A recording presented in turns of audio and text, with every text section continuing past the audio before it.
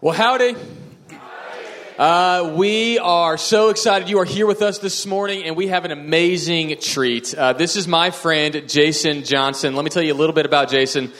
First, he is part of the Fighting Texas Aggies class of 2002. Okay, yeah. Hey, even old. If you weren't, I'm sorry. Yeah. What? Super old. No, super amazing. Okay, so he is a legacy of Agginess. So that's one part that you really want to listen to him. The second part is this: he is the director of church ministry with an organization called Christian Alliance for Orphans. And but he is not going to speak specifically about that. But I'll tell you what, Jason travels all over the place, speaks with churches, helping them to really develop orphan care within their congregations. But also, he's a man who loves the Lord. He planted a church in the Woodlands area. He has great church experience, but also he loves the Lord and really is going to teach us well from the Word of God. So would you please welcome with me Jason Johnson. Thanks, man. We're not really friends. Kevin just found me on the street and said, "You kind of look like me. I need you to fill in for me on Sunday." I do have a little more hair. He keeps his a little more close to the scalp than I do. But we're friends, and it's cool to hang out with Kevin and hear all about what the Lord is doing here with you guys here together over here at the high school. So fun to be a part. As Kevin mentioned, my wife and I graduated in May of 2002. We actually met on campus. Anybody have a class in Harrington building? Yeah, all right. So upstairs, I think it's room 209 or 207 of Harrington, seat 115 and 116, I believe it was, is where we met. All right, so I think a couple years ago on our anniversary, we snuck into a class and we went and sat in those seats. And while the professor was teaching, every time he turned his back, we'd take a selfie of us, and then we snuck out just to remember our time there. And so the short version is don't skip class. You never know what will happen, right? Intercultural communications class, totally boring and worthless. But 8.5 months later, we were married. So the story is, this was pre-Facebook, pre-social media. I know, just mind blown. Like, what kind of world is that, right? So our professor says, go online. And we're like, on what? And make a profile, a what? And tell me about yourself. And so all of us are totally confused. We figure out how to get online and make a profile about ourselves. No pictures, just words. And so I write about what I was doing and who I was. And what I didn't know is you could go on and check other students' profiles. And so there's this girl in class I didn't know existed. She goes on and looks through a couple profiles, reads mine, and immediately falls in love. They're online, on the internet. So our relationship began online, which is okay, I guess, these days. And she goes and tells her roommates, hey, read what this guy wrote. This guy's legit. And they're a little confused. Why are you so... That's weird, right? So then about a month goes by, and her story is she's walking to class, and she's praying about, catch this, guys, praying about where to sit. Who does that, right? So super spiritual, loves Jesus, praying about where to sit. I'm sitting in the back of the room, as far away from as many people as I possibly can. Anybody else like that? You walk in the class, and where's the most buffer around? And that's where I'm going. So I sit as far away from people as I can, totally introvert. I see this girl out of the peripheral vision of my eye walk down the stairs, stop, turn around, and look directly at me. Okay? Little kind of struck me. She comes and sits down next to me, and I scoot over in my seat. Like, you're cute, but totally cramping my buffer zone here, right? Later on, I find out that that's the moment, while she's praying about where to sit in class, that's the moment that it hits her. She needs to turn around and come sit by me, okay? It dawns on her, this is the guy I read about online, okay? So we get talking there in class, and we walk out of the back of the class, and I say, by the way, I don't normally do this, and by that I mean, like, talk to girls or introduce myself to girls, but my name's Jason. And she says, Jason Johnson, right? I'm like, whoa, that's back up. Like, weird. So I ask her where she's going. She says to Blocker. You guys are with me? So Harrington to Blocker. I actually had to go to, is there a problem with Blocker? I don't know. Man. I had to go to the MSC, which is the opposite direction of Blocker. So she says, I'm going to Blocker. I say, me too. So our relationship began online, and then it started with lies, right? So I walk her to class. I run back to the MSC to meet up with my buddy, who I'm now late to meet. And I say, sorry I'm late, man. I just met my wife. True story. 8.5 months later, we were married. So, don't skip class, or just do what you're supposed to do. You never know what's going to happen, right? Show up where you're supposed to show up. That's the point of the story.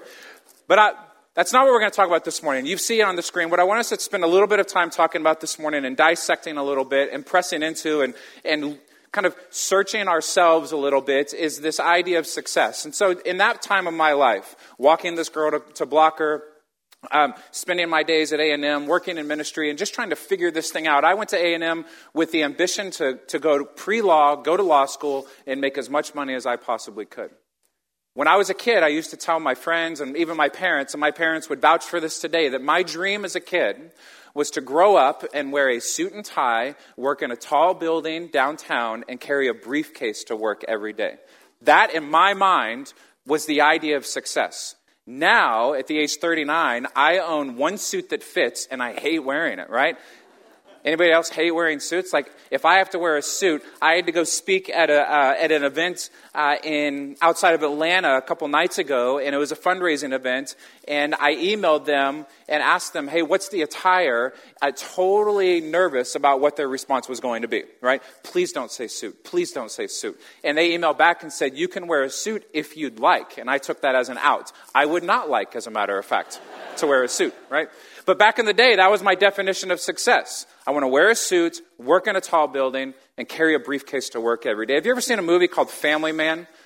It comes out about every Christmas. They show it, they rerun it. It's Nicolas Cage, which, whatever. But it's a great movie. I watched this movie towards the end of college, and here's the premise of this movie. It's a guy that has pursued success and wealth. He lives in the penthouse downtown. He drives the great cars, single guy, total freedom, unlimited resources, and he lives this amazing life. But then he's given this opportunity to go back to a pivotal moment in his life where he made a decision to not marry this girl that he loved and to pursue his dreams.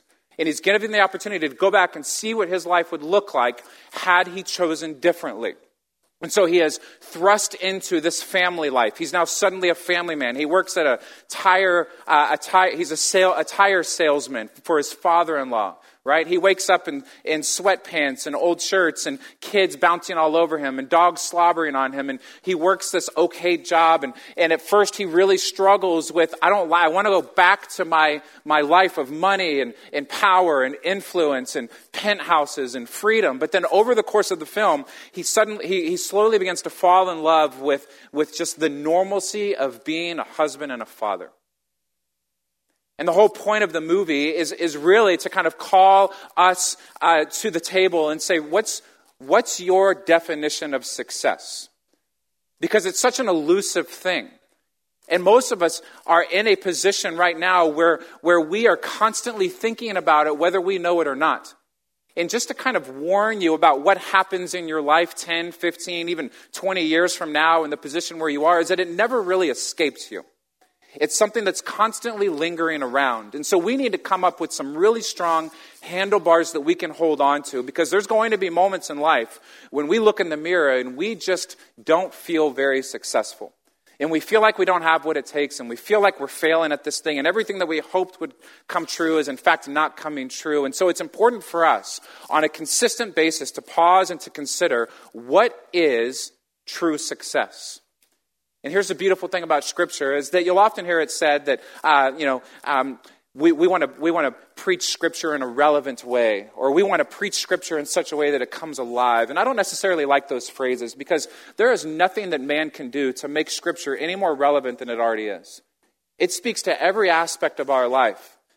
Every aspect of our life, it relevantly speaks to in deep and profound ways, and none more than this particular topic for me lately. And I'll share a little bit about our story as we progress in this idea of success. So I want us to rethink success in terms of what the Bible has to say about it.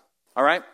Hebrews chapter 11 is a fascinating passage of Scripture, and most of you are familiar with it. We call it the Hall of Faith, which is just another cute Christian thing that we do. We like to put cute Christian names on it, but you know what? It's actually not a cute chapter in the Bible.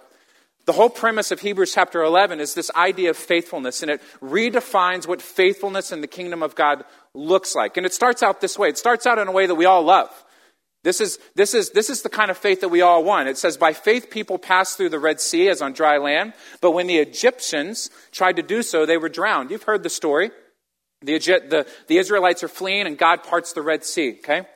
By faith, the walls of Jericho fell after the army had marched around them for 7 days. And what more shall I say? I don't have time to tell about Gideon, Barak, Samson, Jephthah, about David and Samuel and the prophets, who through faith conquered kingdoms, administered justice, and gained what was promised, who shut the mouths of lions, quenched the fury of flames, escaped the edge of the sword, whose weakness was turned to strength, who became powerful in battle and routed foreign armies. Women received back their dead, raised to life again. And we're all like, yes and amen, sign me up for that faith.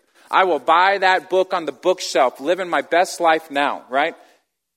I want to overcome and I want to achieve great things. I want to live the kind of life that shuts the mouths of lions and causes the Red Sea to split and the walls of Jericho to fall. I want to live a victorious life that overcomes. And I don't know if you've caught on to it, but there is a movement now. There is a primary narrative that's being pumped out through famous and popular preachers and songs that we sing. And the general theme is this overcoming theme. That we are overcomers and we're going to overcome and you can live your best life now. And there's nothing inherently wrong with that. We want to see the walls of Jericho fall. We want to see the mouths of lions shut. We want to see the Red Sea split. But the question lingers constantly, what happens when it doesn't? What happens when my faith leads me to a place where the walls of Jericho don't fall and the Red Sea doesn't split? Have I failed to be an overcomer? Because everything that popular Christianity is preaching me today is that you are an overcomer and you can live your best life now. And increasingly more, I'm just kind of coming to terms with the fact that when I was sitting in your seat, I wish someone had suggested to me an alternative way of thinking about success and what it means to truly overcome.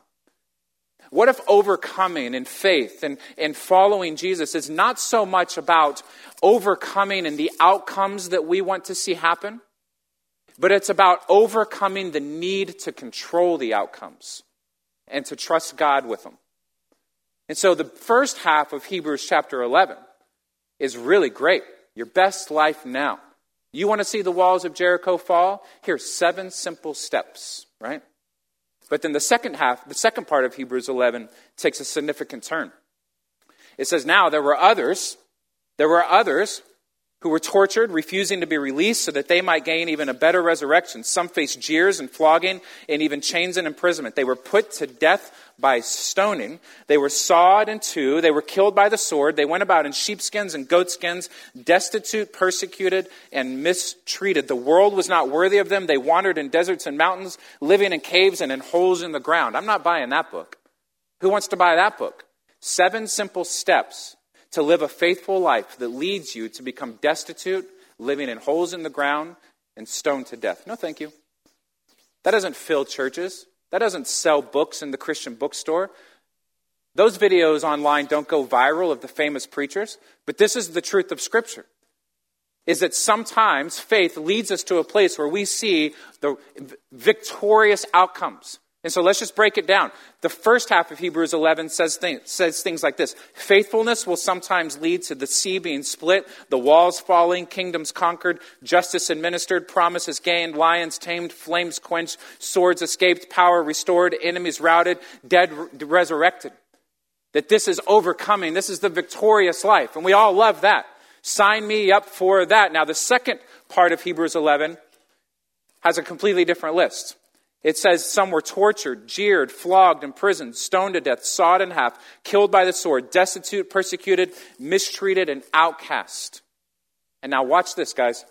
The end of Hebrews chapter 11 says this. These were all of them, these were all commended for their faith. You know, Scripture doesn't say that at the end of our lives, our goal is to hear from God, well done, good and successful servant. Nope.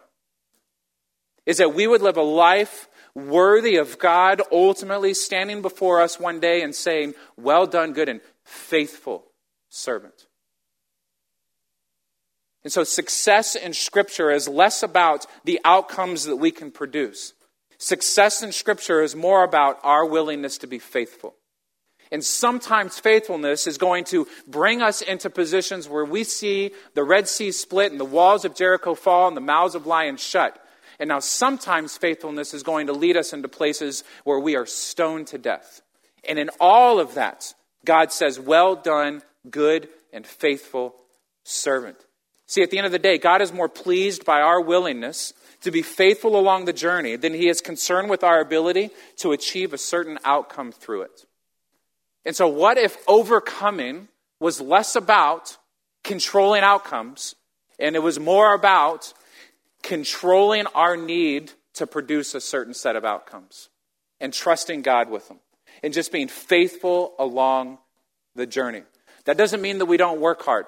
It doesn't mean that we don't grind. It doesn't mean that we don't do everything possible to see the Red Sea split. But it does mean that sometimes when it doesn't split or the walls of Jericho don't fall the way that we want, we can still rest in the fact that God is sovereign and in control.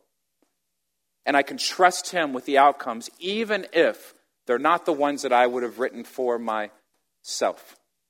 Success is less about controlling outcomes, and it's more about our willingness to be faithful. And so just a little bit about our story. This is a family picture from not this past Christmas, but the Christmas before. And you see a lot of girls there. I live with a lot of girls. There's a lot of girls in my home. When I was 19 years old, I was working in student ministry, and I told God, all I want is girls.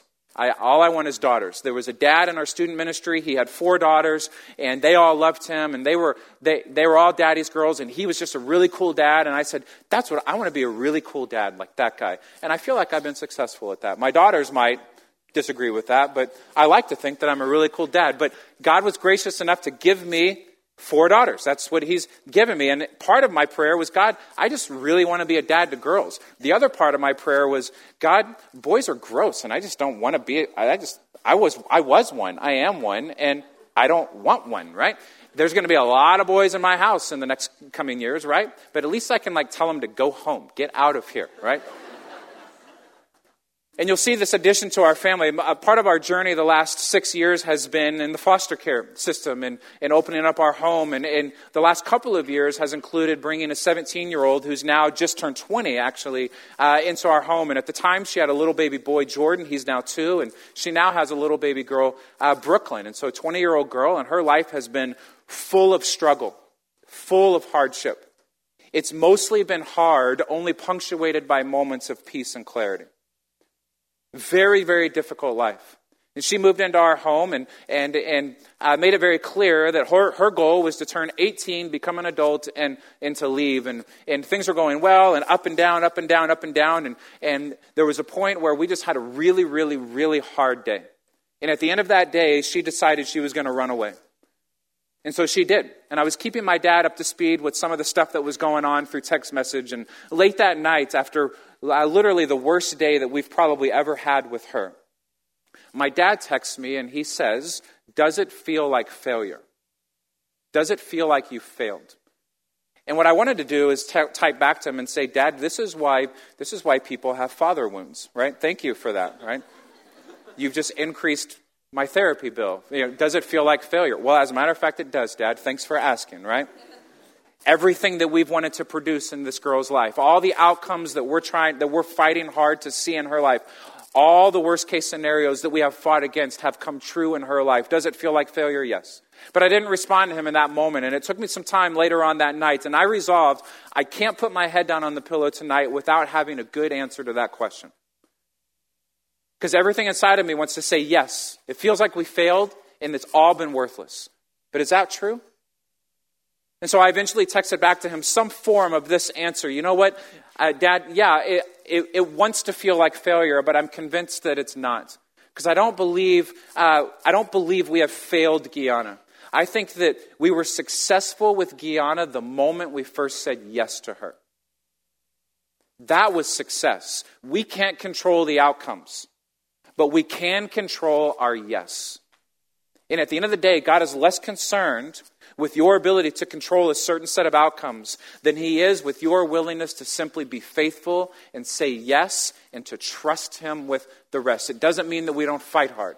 It doesn't mean that we don't work hard. It just means that our identity and our security and our hope is not tied up in our capacity to produce a certain set of outcomes that only He can. So I just want us to walk real simply through 3 keys to faithful success.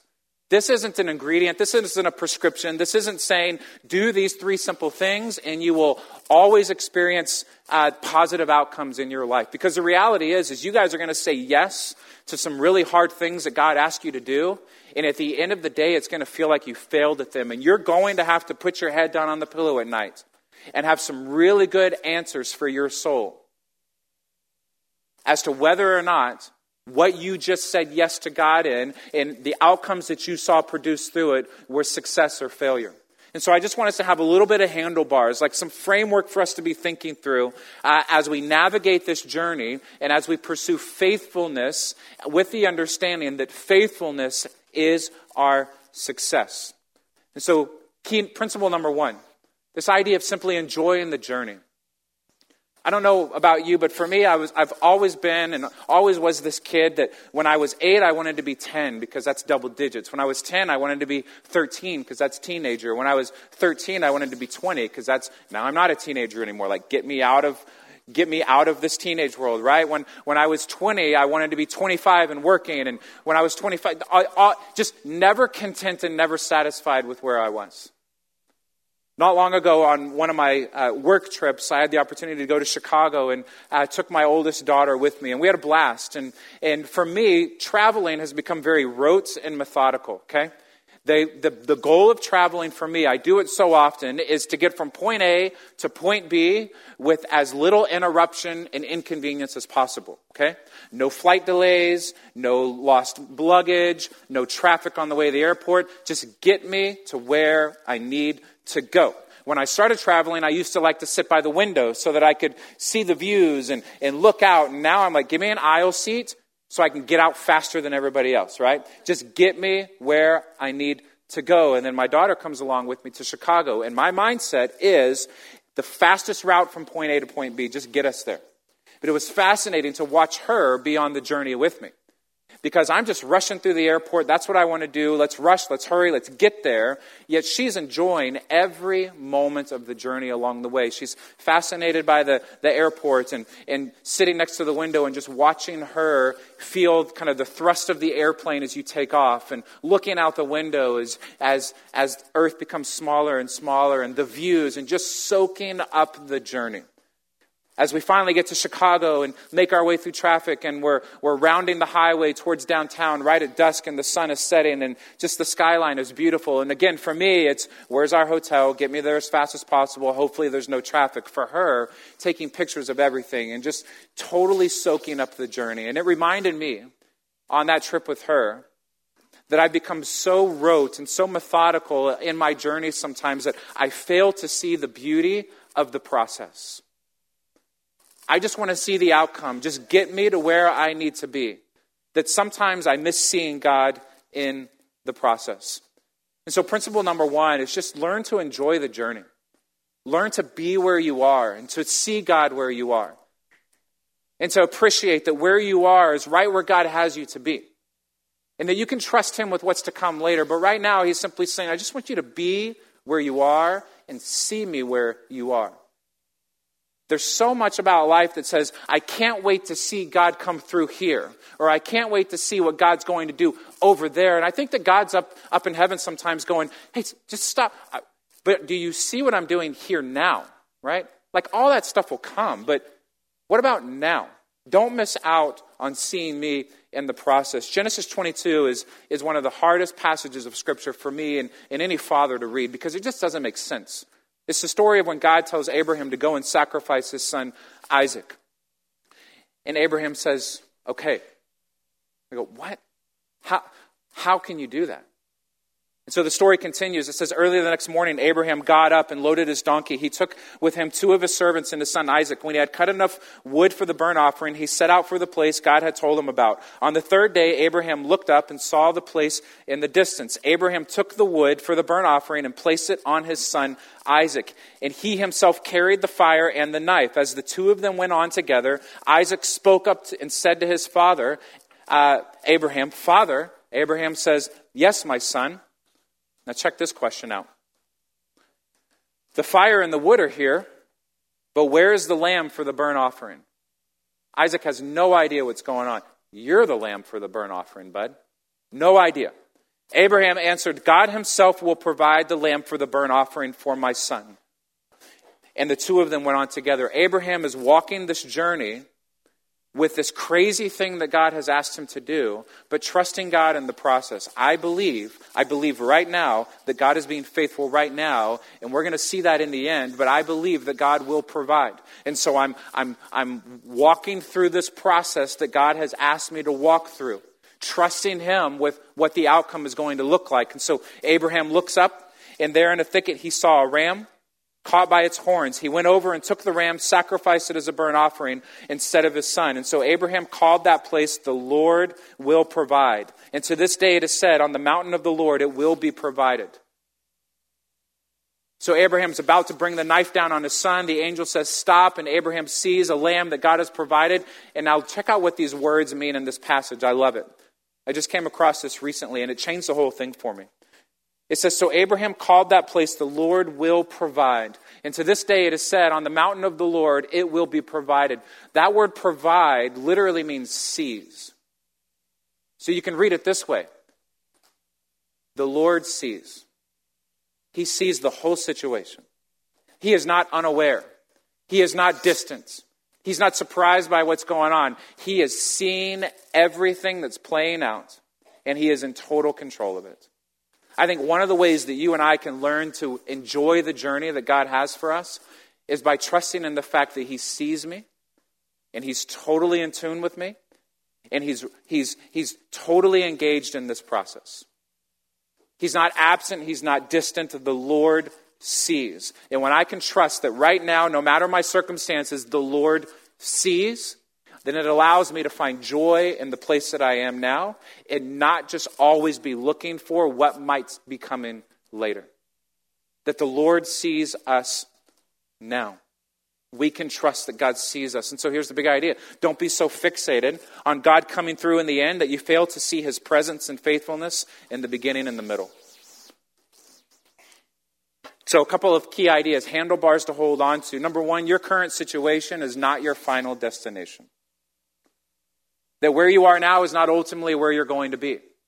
But where you are now, God sees, and God has a plan, and God wants to see you enjoy him where you are now, no matter how good or difficult it might be. And if faithfulness is our success, then success isn't something that we just wait to achieve one day, but it's something that we can actually live in right now along the journey. That success isn't tied up in the outcomes that we can produce. Success is wrapped up in our willingness to say yes to God right now and trust him with what's to come as a result of that. That success isn't some elusive thing that may or may not come one day. Success is something that we can live in and enjoy right now, today. And so the first idea is enjoy the journey. The second is to fix your eyes. Fix your eyes. Change the way that you see. See differently through the lens of the kingdom of God. And not long ago, my wife and I found one of our daughters in bed struggling to fall asleep to the point of tears. And we finally got out of her what was bothering her. "What's bothering you, sweetie?" And we were shocked by her answer. She said that what was bothering her was Hitler. Yeah. Surprised us too, right? Like, what? Really? And what we learned that night is that she shared with us she's doing a research project at school, and they were able to pick anybody that they wanted to study, and our daughter chose Hitler to study, right? Part of me as a dad was like, good for you, girl, go for it, right? Like, pick the hardest thing. The other part was, obviously, it's too much. She had seen things, heard things, read things that had brought her to the point of tears.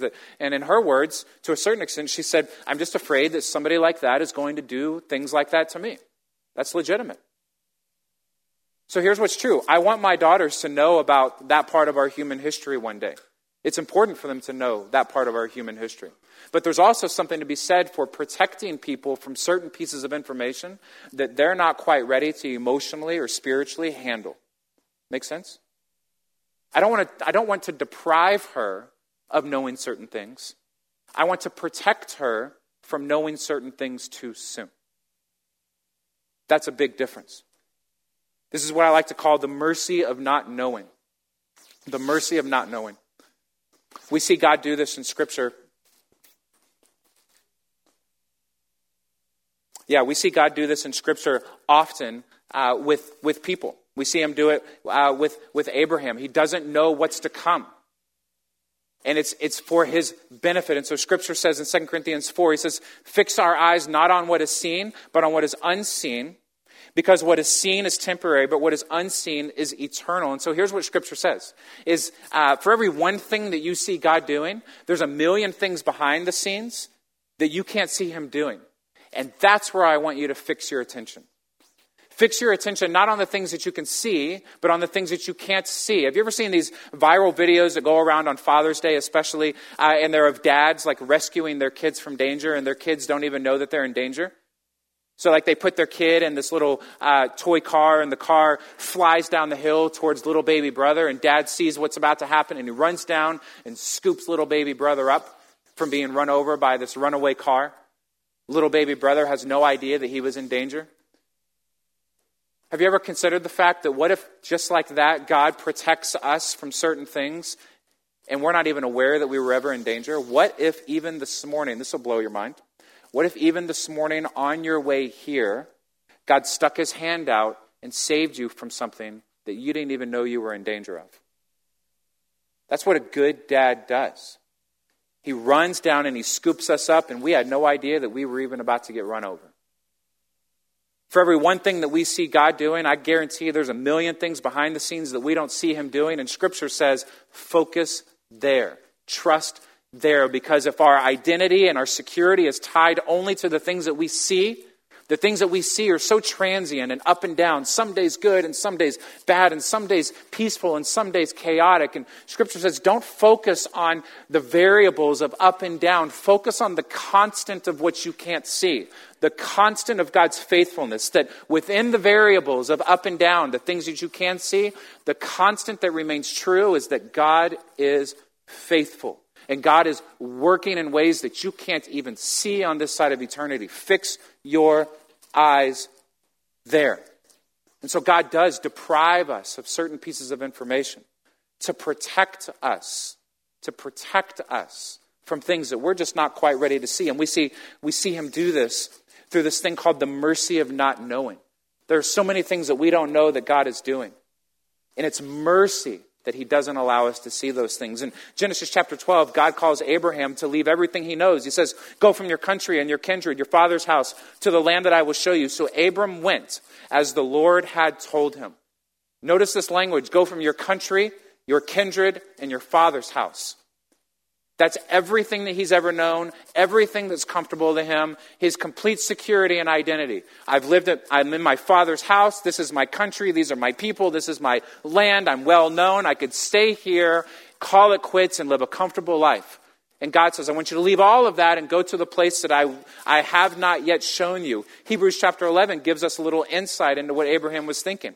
It says, by faith, Abraham obeyed when he was called to go out to a place that he was to receive an inheritance. And he went out not knowing where he was going. When you read about the story of Abraham, you see some high highs and some really extremely low lows. That his journey was not one of butterflies and dandelions. It was a hard, rigid journey of faithfulness. That in the end, God blessed with extreme promises.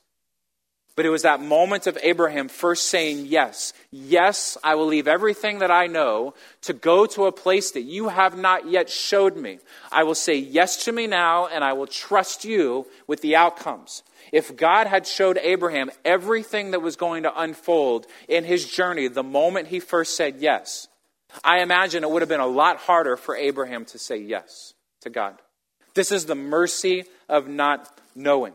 That God doesn't deprive us of certain pieces of information. He protects us from certain pieces of information. It's the mercy of God that he doesn't show us everything that will unfold along our journey the moment we first say yes to him.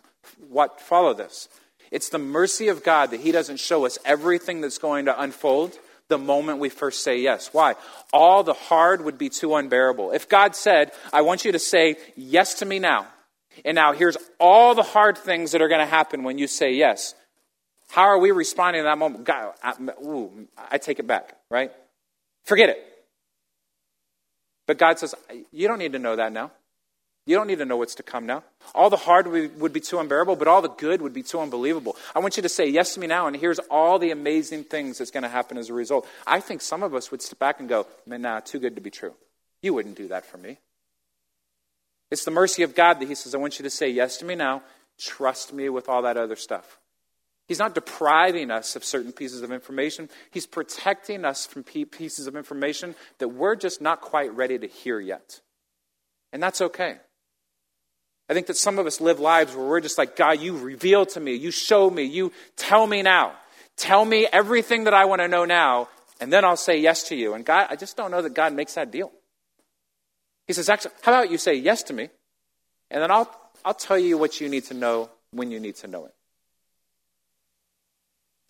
So I just want us to be free from the need to know things that God doesn't necessarily need or want us to know yet.